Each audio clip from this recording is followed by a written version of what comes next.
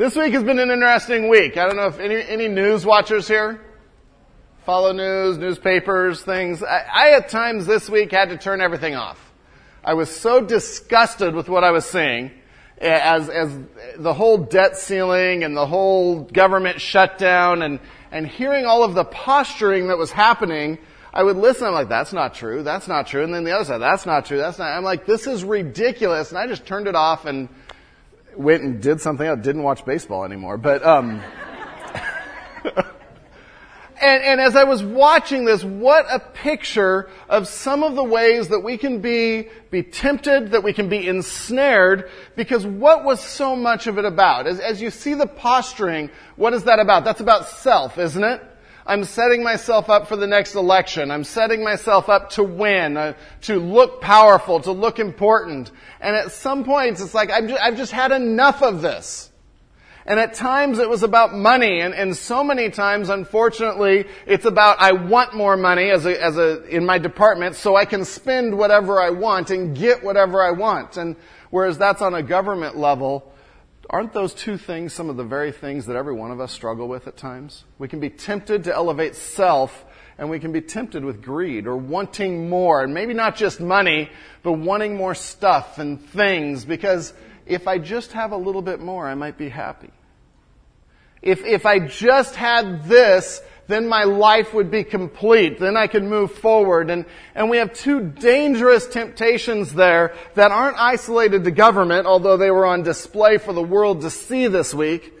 But they occurred in the church, and they were occurring at the church at Ephesus, as you had elders who probably started out walking with God and then somehow were tempted and snared and strayed from the truth. And as we come to the end of 1 Timothy, Paul comes back to two key issues, and issues of trying to understand why these men walked away, why they became false teachers, why they began to divide the church, and at the same time be on guard ourselves to make sure we don't do the same thing. Last week, as we talked about honoring elders and honoring preaching elders or pastors, we talked about several things. One was giving them a fair wage, and the second was holding them accountable, and the third was choosing them well. And this whole discussion about elders and leaders in the church, and to be cautious because people can abuse any position. And this week he comes back to that issue, and he comes back to specifically holding them accountable and explaining warning signs to watch for, and also honoring them and talking about money and talking about our own view of money and whether we are grasping for money or willing to let God use it. And so today is issues of self and issues of greed. So if we all just want to walk out the door right now, say, we don't want to talk about that today. As I studied, I'm like, man, these are important things. These are things that step on my toes. If I'm really willing to open up my life and say, how does God's Word convict? How does God's Word apply? Let's start with a word of prayer. Lord God, our Father, as we come to your Word this morning, I pray that you would challenge us. Lord, that you would reveal this morning. Open our eyes to any areas of self-centeredness that we might be struggling with. Lord, to areas of discontent that are keeping us from walking with you, that are keeping us from serving you, and allowing you complete access to our lives. Convict us with your word this morning. In Jesus' name, amen. Turn with me to 1 Timothy chapter 6. 1 Timothy chapter 6. We'll be starting in verse 3 today and digging in. And like I said, it's two parts. 3 through 5, we're going to deal with issues of self and self-centeredness. And in 6 through 10, we're going to deal with issues of contentment or greed, discontent, and issues of money. And these were the two major temptations and snares that were occurring in this church and occur in any church, can occur.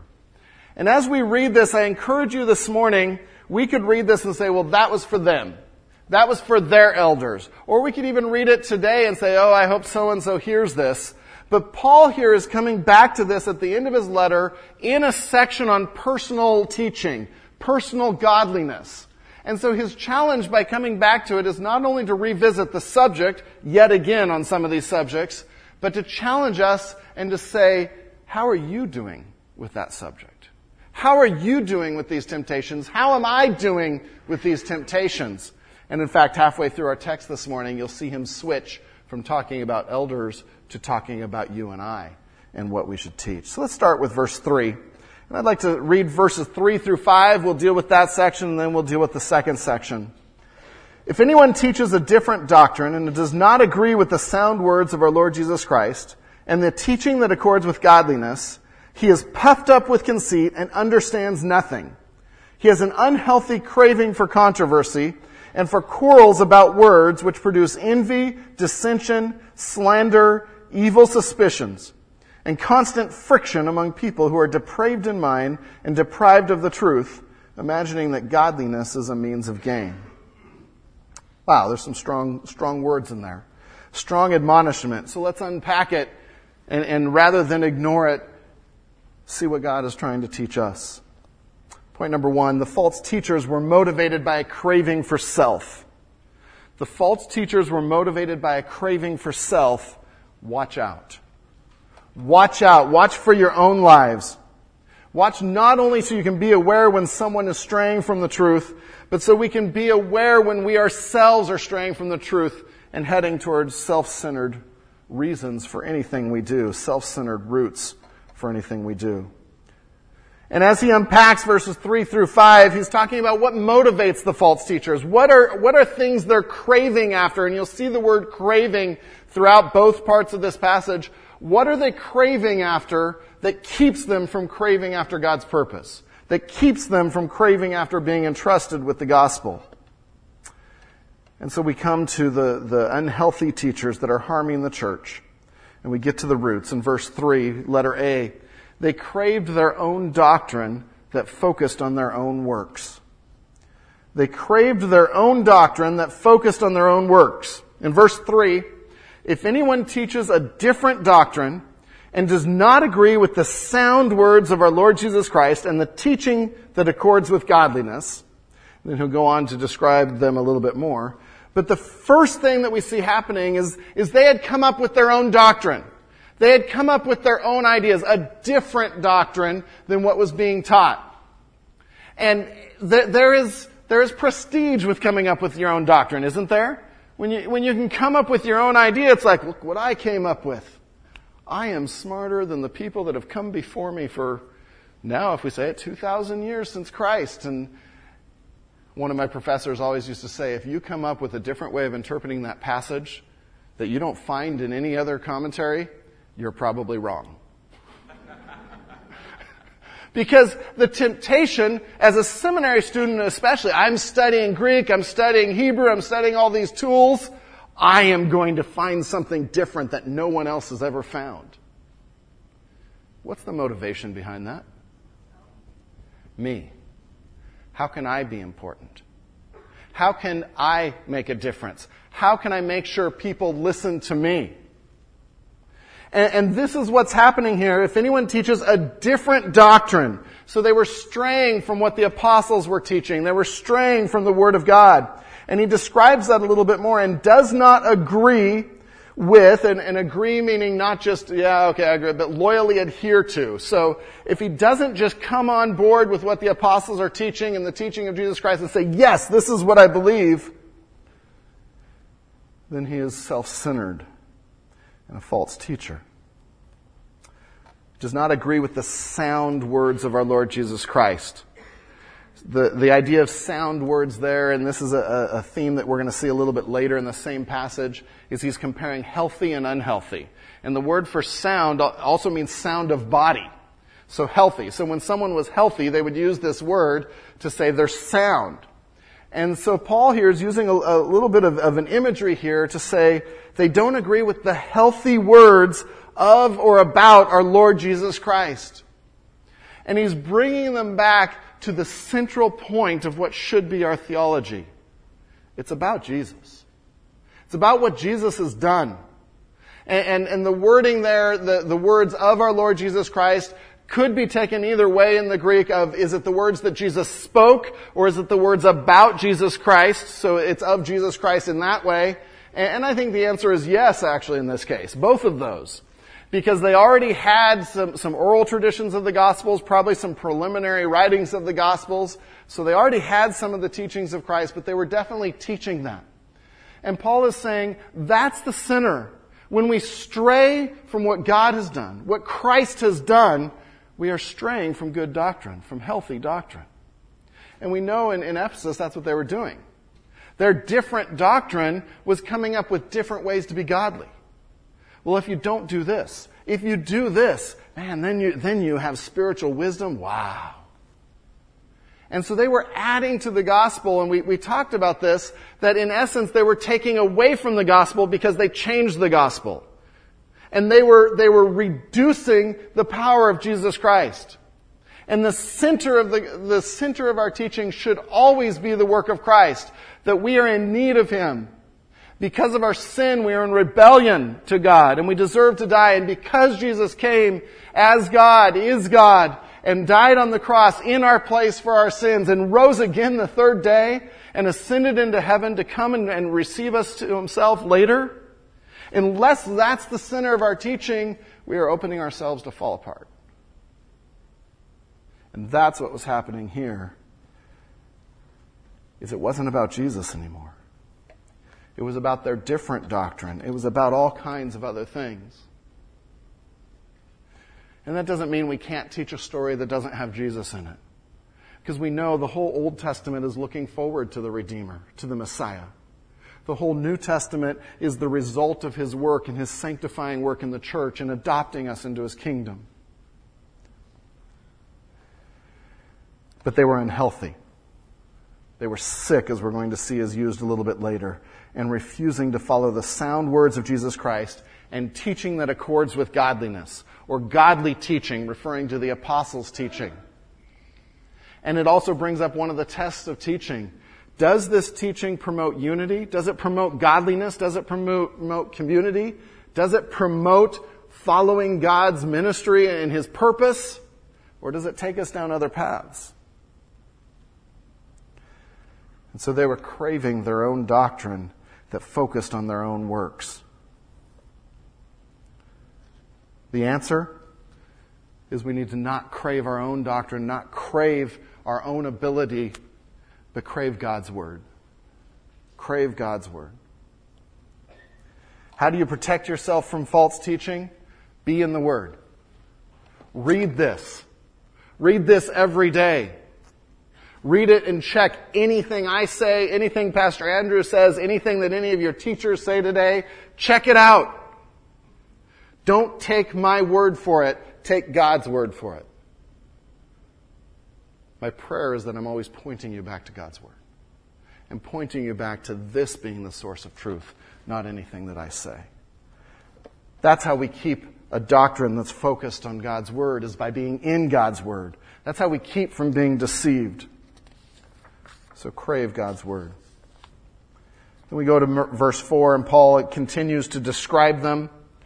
They not only craved their own doctrine, focused on their own works, but they craved admiration because of their knowledge. They craved admiration because of their knowledge. Paul starts to deal with their character here, that it's a self-centered character. Look at verse 4. He is puffed up with conceit and understands nothing. It's the first phrase there. He is puffed up with conceit and understands nothing. And puffed up was used about blowing smoke, or being filled with smoke. Being filled with hot air might be a phrase that we would use for that. And the conceit is, it's about me. And so he would talk about himself, or it would all be about his knowledge. But Paul says he actually understands nothing. He understands nothing. One translation translates this phrase, he's a conceited idiot. Another translation translates it, he's a pompous ignoramus. And they're not being cruel. The words there are actually that strong. Because when we decide that we need to be heard, and somehow we need to answer everything, and we have the answers for everything, we are puffing ourselves up and pointing to ourselves and ignoring God Almighty, drawing attention away from God. And it's a desire to look smart, to boost self, to look good in front of others. Paul's revisiting what he said in 1 Timothy 1:7, if you just flip back a couple pages. 1 Timothy 1:7, desiring to be teachers of the law without understanding either what they are saying or the things about which they make confident assertions. And again, he's talked about false teachers over and over and over again because he's trying to protect the church, God's church. And he says these people desire to be teachers of the law. They don't understand, though, and they confidently assert the truth or what they think is the truth. Do you know people like that? That always have an answer and are confident, almost boisterous in their answer? And that usually is a sign that they're covering that they don't actually know. But they think they know. What do we do to try to be perceived as knowledgeable or as important? Part of the answer here, part of the problem is they're putting their self first. Part of the answer is to put others first. To learn to listen to others. To learn that I might not always be right and that I need to hear others. To not be filled with smoke and puffed up. There are times we get into modes where we always feel like we have the answer to the question. Maybe it's a Sunday school class. Maybe it's a board meeting. And we always have to have our opinion be heard. That is from self-centeredness. And that's what's happening here. That was the snare that these false teachers were coming into. They were puffed up with conceit, I know best, and in reality knew nothing and were ignorant.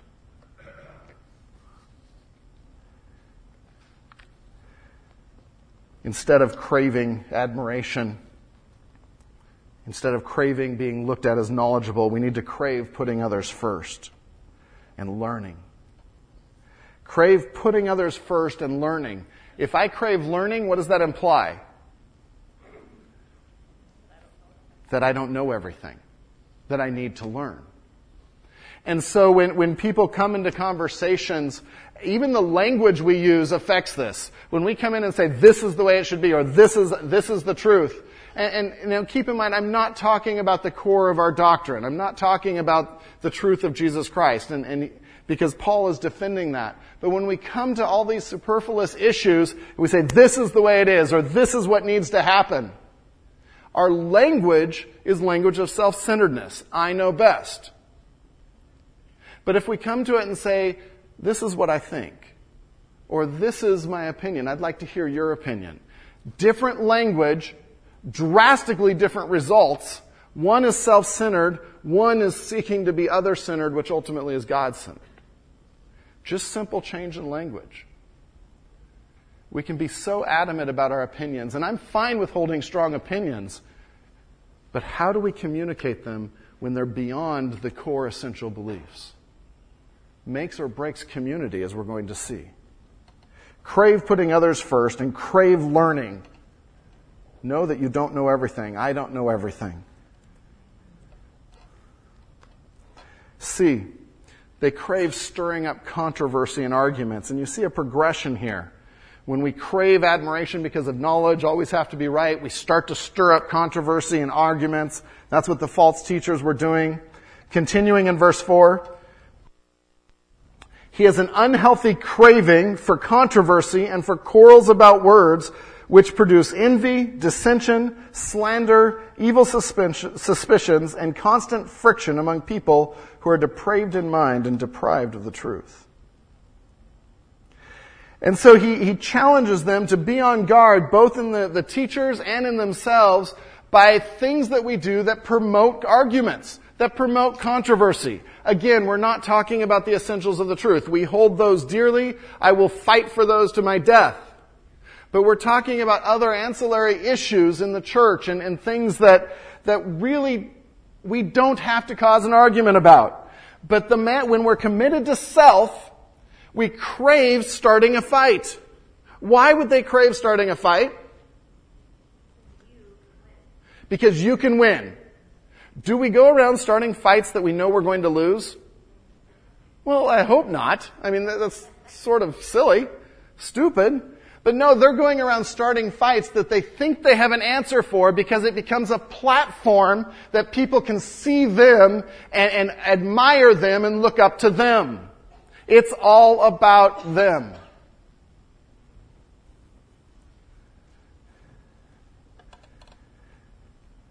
And it's unhealthy. He has an unhealthy craving, or a sick craving for controversy, would be another way of saying that. And it's direct contrast with verse 3, the healthy teaching about Jesus from the apostles, and the sick way we try to create arguments and controversy. These people would take like one word and try to analyze one word and come up with a whole different doctrine and cause fights over silly little things. And in reality, they're saying, I want to be heard. My thoughts are right. I want to win.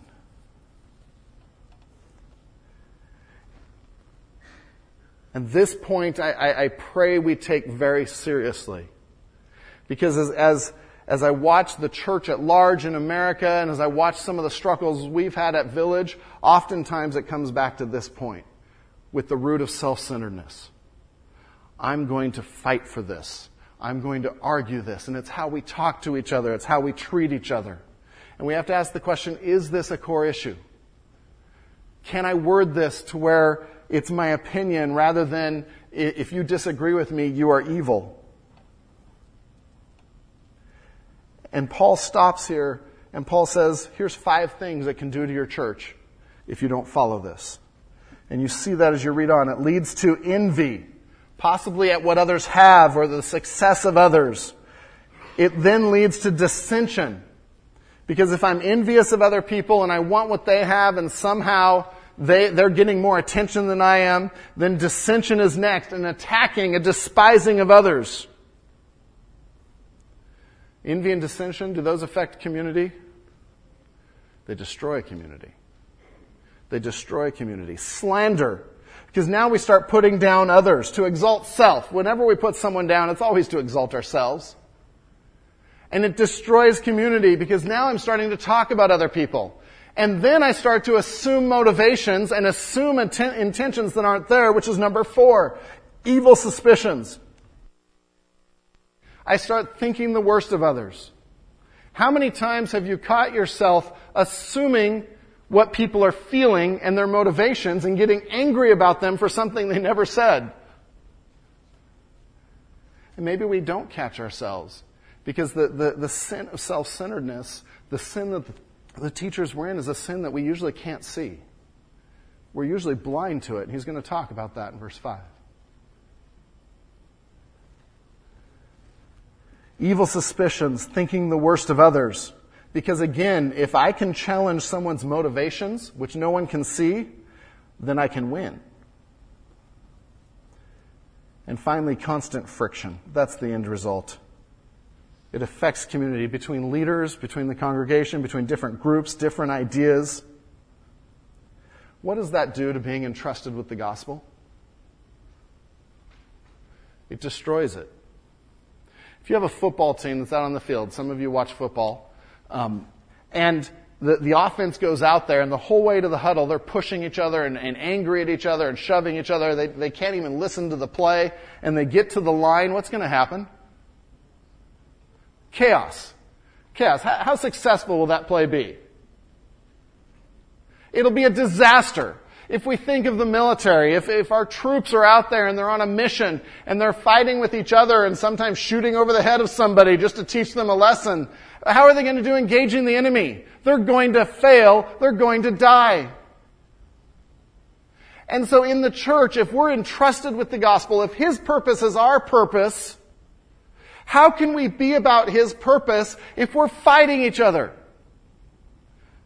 If we're trying to have this hierarchy over each other and superiority over each other, if there's envy, if there's dissension, that's why Satan was attacking the church at Ephesus this way. We know from our study in Revelation that they were a church that often was legalistically trying to do the right thing, but they had lost their love for God.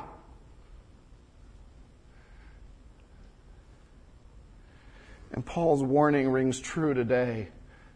that we need to be on guard for anything that would divide. For anything that would divide. In 1 Corinthians, Paul says, wouldn't it be better to be wronged than to cause friction in the church? Think about that. In a culture where we will stand for our rights no matter what, nobody ever wronged me, are you willing to be wronged in the church for the sake of the gospel? Doesn't mean we don't address things. Doesn't mean we don't address sin. Paul is giving a balance here, but he's talking about a culture in which we do that. He goes on in verse 5, constant friction among people who are depraved in mind and deprived of the truth. And what he's describing by depraved in mind is that they're morally blinded. Their mind has gone down this path so much that they can't even see the unhealthy path that they're on.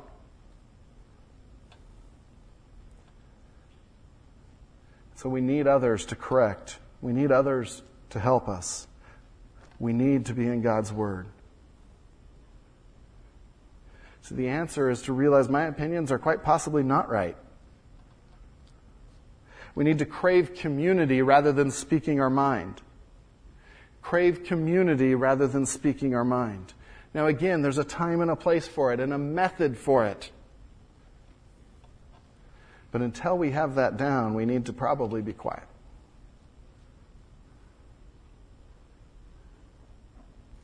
It's a challenge. Because what's most important? His purpose, being entrusted with the gospel. Last part of verse 5, one sentence that leads into the second half. They craved money and gain. They craved money and gain. In verse 5, it ends with, who are depraved in mind and deprived of truth, imagining that godliness is a means of great gain. Imagining that godliness is a means of great gain. And people were using a position of teaching, a position in the church, a position of authority to make a lot of money. Especially traveling teachers, they would go to a place and they would just say, you need to pay me and I'm going to keep teaching. And they would teach all kinds of things people wanted to hear just to get their money. And it was such a problem that finally in the church's early teaching they said, only let someone come for 3 days. So they put a time limit as a precaution, as a protection. And so they were using their position to be wealthy. Again, it's about me. It's about what I want. That's the temptation. That's the snare. How can I benefit? And maybe it's money, maybe it's influence, maybe it's power, significance. And the church still struggles with this. When we see pastors that are on TV or preachers that are on TV that have these millions and millions dollar mansions and the extravagant lifestyles, it turns our stomach a little bit. Because it's not why we do ministry. That's not what it's about to be a pastor. The significance, the attention you get isn't why you're Sunday school teachers. It's not why you lead ministries. It's about being entrusted with the gospel again and sharing Christ with others and helping others be discipled and to grow. And really, is there any greater reward? We seek a lesser reward when we seek earthly gain from these things. Crave contently serving God. Crave contently serving God. So verses 3 through 5, the first half, Paul is dealing with false teachers and exposing how self is the root of their cravings. And it's the root of what has taken them down this path. Same thing that can take us away from God's purpose and God's path. And so now in the second half, he deals with that last phrase and he expands it on wanting gain and contentment. And he says a craving for money and possessions is a craving to ruin your walk in life. Point number 2. A craving for money and possessions is a craving to ruin your walk in life. Be content with what God has given. Be content with what God has given. start with verse 6. But godliness with contentment is great gain. And Paul's using a play on words here. It's sort of fun because he says, okay, they were using godliness for gain. And he comes and says, well, actually, there's some truth to that. There's some truth to that. Godliness does bring gain. But he has a couple of qualifiers in verse 6 there. Did you catch them? What kind of gain is he talking about? In fact, we'll know that from the rest of the section. He's not talking financial gain here. He's talking spiritual gain. He's talking that, verse 7 helps us understand that. For we brought nothing into the world, and we cannot take anything out of the world. It's not about what we gain here. It's about what we gain there. So in that sense, yeah, there is great gain. There's great spiritual gain. It's godliness. But what's paired with it is contentment. Contentment. How do we be content in our circumstances? Anyone here been through some difficult circumstances this year? A few of you. I would bet every one of us. There are circumstances that are hard. There are circumstances that are difficult. We may be in circumstances, I call them if-only circumstances. If only this would happen. If only I had this. Do you catch yourself doing that sometimes? And we get into a cycle of waiting. If only this happens, or when this happens, I'll do this. I can remember doing that with ministry, and we had this whole plan. Well, when this happens, then I'll go into ministry. When the business gets to this point, then I'll do this. Because then my needs are met, and I have the lifestyle I want. And God just smacked us aside the head and said, no, you'll go into ministry now. Because it's not about if only, it's about who God is and what God wants us to do. And so when we talk about contentment, the word contentment means that we're independent of external circumstances, but dependent only of God. We're independent of external circumstances. Nothing around you affects whether you're content or not.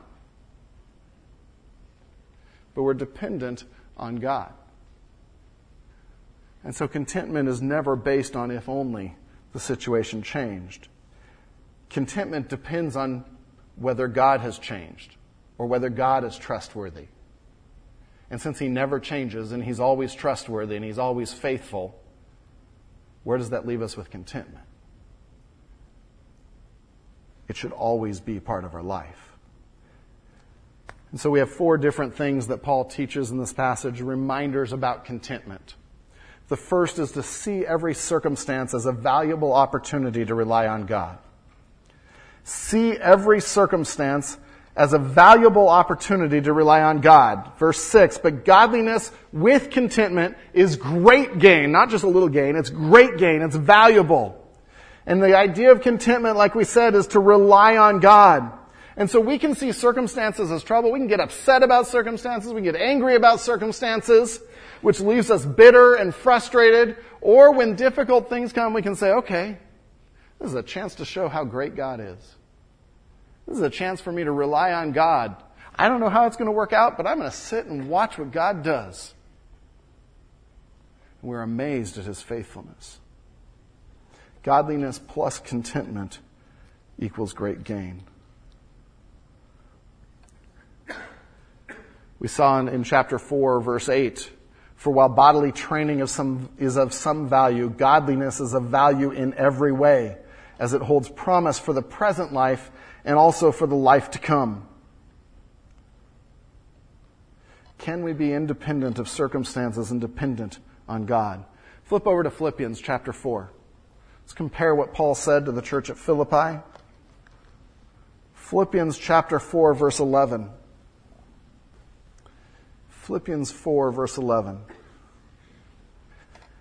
Not that I am speaking of being in need, for I have learned in whatever situation I am to be content. Same idea. I can be satisfied with what God has given me, satisfied with what He's doing, no matter the external circumstances. I know how to be brought low. I know how to abound. In any and every circumstance, I have learned the secret of facing plenty and hunger, abundance and need.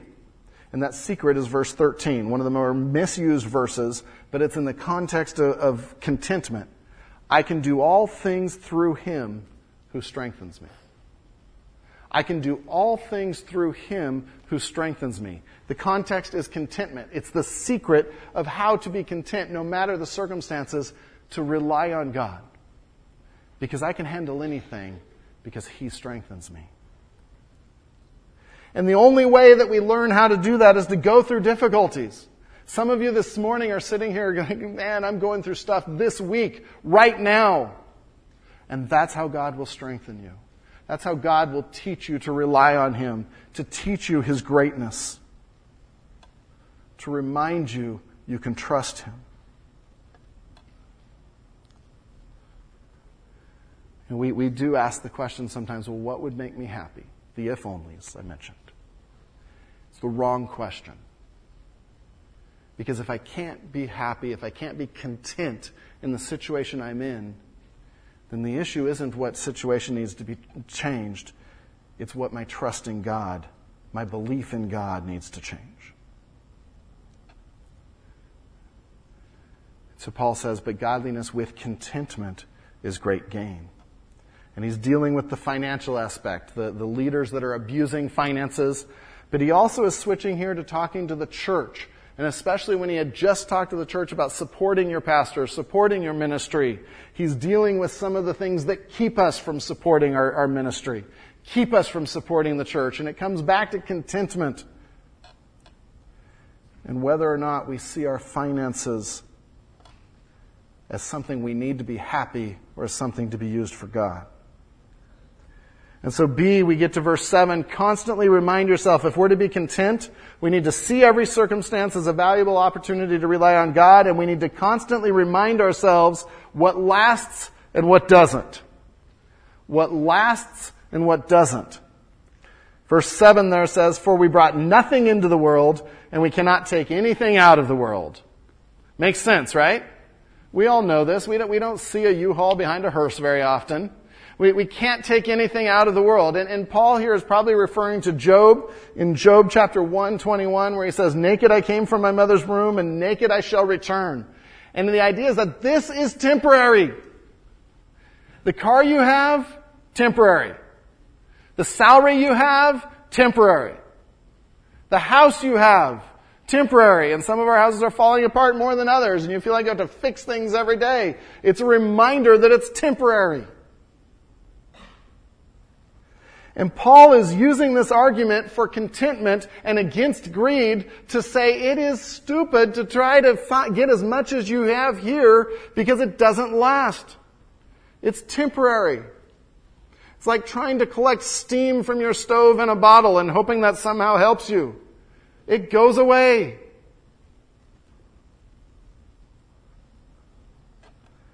One minister was asked at a funeral of a wealthy lady, how much did she leave? His answer? Everything. Everything. And we know this, don't we? Then why do we keep putting such an importance on stuff?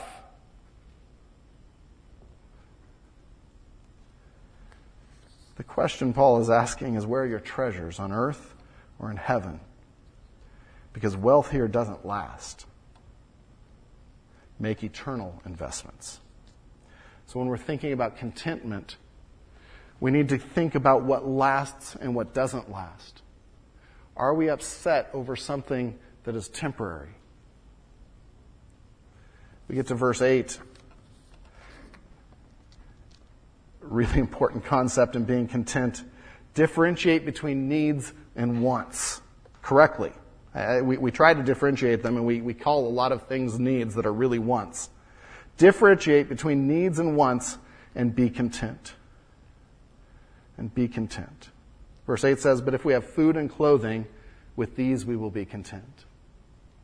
And Paul is talking about if we have the essentials, if we have food, if we have something, be it clothing, which means a covering and also was used for shelter.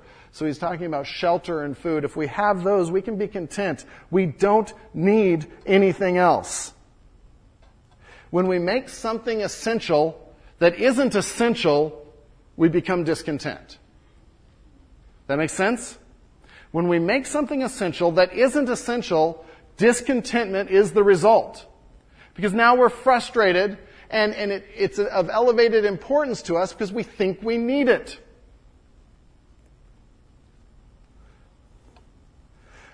We can think we need the new car. We can think we need the vacation. We can think we need the pet, the larger house, certain kinds of food. We can think we need the cell phone. We can think we need the relationship. Those are wants. Those are not essentials. Are those wrong? No. Are they nice to have? Absolutely. I love my family. But Paul here is saying if you have food and clothing, with those you can be content. Remember Jesus' teaching of the lilies of the field. Consider the lilies of the field. They neither sow nor reap, yet God arrays them in glory. He arrays them in splendor. He clothes them. He takes care of their needs. And then Jesus says, how much more? If God cares about a flower that doesn't last into eternity, how much more does He care about you? If we're to be content, we've got to learn to distinguish between needs and wants.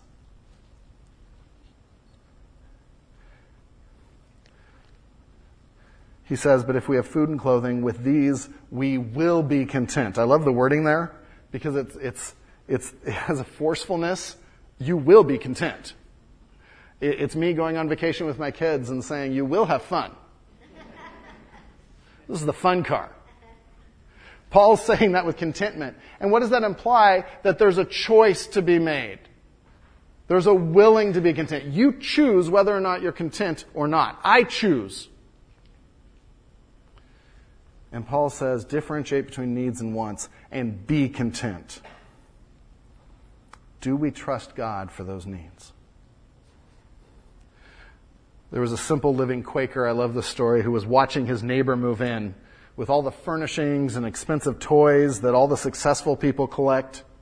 And the Quaker finally went over to his neighbor and said, neighbor, if ever thou dost need anything, come to see me, and I will tell thee how to get along without it.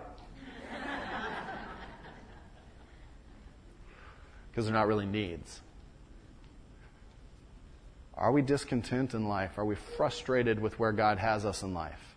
Because if we're frustrated and discontent with where God has us, we struggle to be about His ministry. We struggle to do things for Him. Because we're just trying to get what we need and get what we want. Be content. Serve God.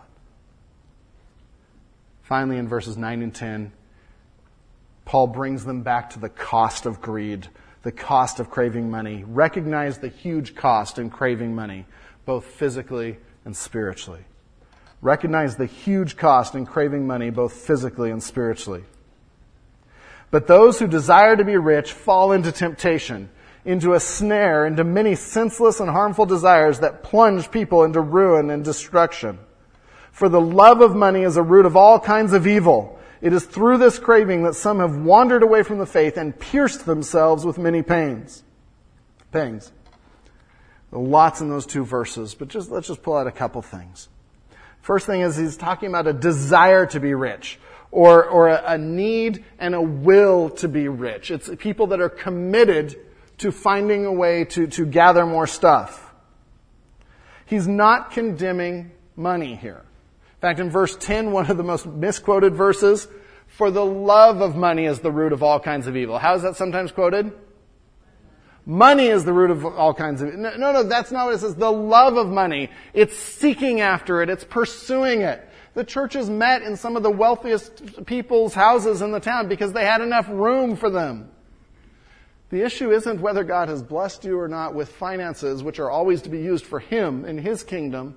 The issue is that our goal? Is that our thrust? Is that our desire?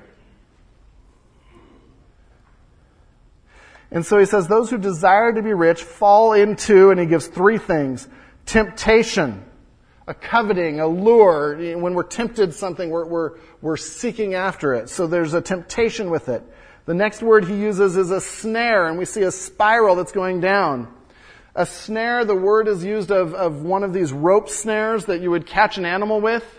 You know, you've seen them in the movies where it's tied to a tree that's bent over, and you have the snare on the ground. It catches the animal. What does it do with the animal?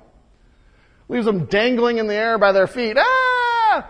You know, and that's the picture of someone that is seeking money. You get into a snare and you're flailing about in midair and can't do anything to get out of it. You're helpless. What a picture. And then he says, into many senseless and harmful desires that plunge people into ruin and destruction, or drown them, is the idea. And so we see that this desire of craving money is so damaging. In verse 10, for the love of money is the root of all kinds of evil. Like we said, it's not condemning money. It's also saying that not all evil is from money. It's all kinds of evil is how it's translated. Think of what greed does to us. Think of all the sins that come out of greed or that greed is part of. Selfishness, cheating, fraud, perjury, robbery, envy, quarreling, hatred, sometimes to violence and even murder. Greed lies behind marriages of convenience at times, perversions of justice, pornography sales, blackmail, exploitation of the weak, the neglect of good causes because I can't let go of my money, and the betrayal of friends.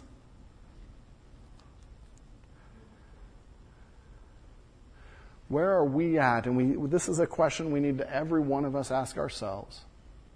How important is the acquisition of stuff and money in my life?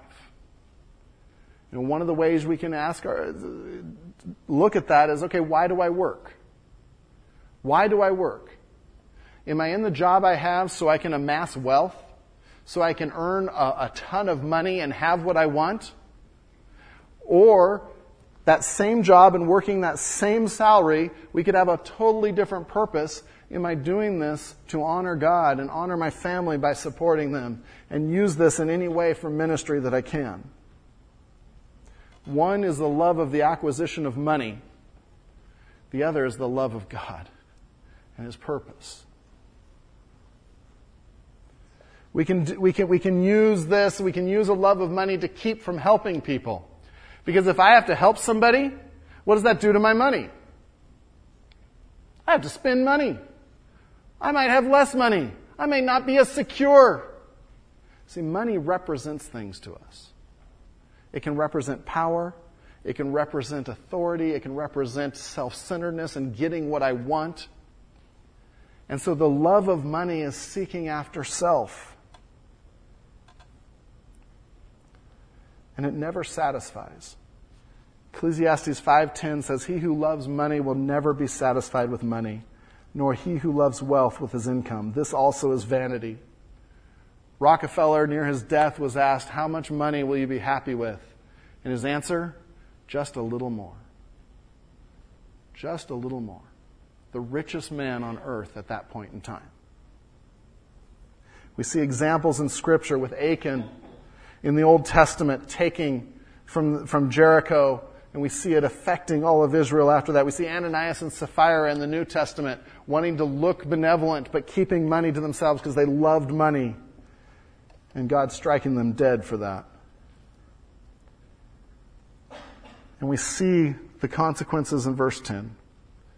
It is through this craving that some have wandered away from the faith. It's not possible to pursue God and money at the same time. Keeps them from following God's instructions. Keeps them from being true to the faith. This is probably an issue that was keeping them from giving to the church and honoring their pastors, which we talked about in that way, which we talked about last week. Because Paul is saying, yes, people might abuse it, and you need to be on guard for elders that abuse it, but we ourselves need to not be hoarders of money.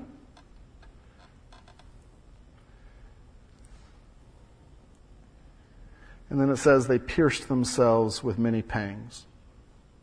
And again, Paul uses very vivid imagery here. And the idea is of a body being impaled on spikes. not a pleasant picture. But a body being impaled on spikes is the picture that Paul gives if we make money, the acquisition of money, our goal. Crave God's glory, not wealth. How do we learn to be content and not love money? Be generous. Be generous with people. Be faithful in giving to the church and your tithing, because that shows that you trust God and that you're not just trusting money as the source of your security. Think about why you spend every dollar you spend, because every dollar we spend is a spiritual decision. Crave God's glory, not wealth. And so Paul here in this passage challenges us with two issues. Are we self-centered? Have we given in to self? And do we have issues with greed, or are we content and able to use our resources for the kingdom of God? Important issues that the church at Ephesus was facing. But boy, it rings true today. Let's close in prayer. Lord God, our Father, I pray that you would help us to be about your purpose. To let nothing distract us from discipleship, from sharing the gospel, from training up men and women to follow you. Lord, this week, help us to evaluate the decisions we make, the ways we spend our money, and evaluate whether this is an investment in something that lasts or is temporary.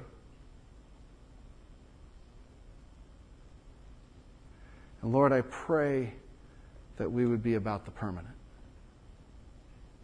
That we would be content knowing that you provide.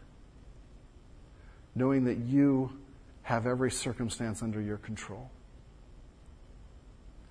And that our focus would be on you in every situation. Lord, I pray this week that you would stamp out any elements of self-centeredness and of discontent in our lives. No matter how hard it is, stamp those out and challenge us with those, God. In Jesus' name, amen.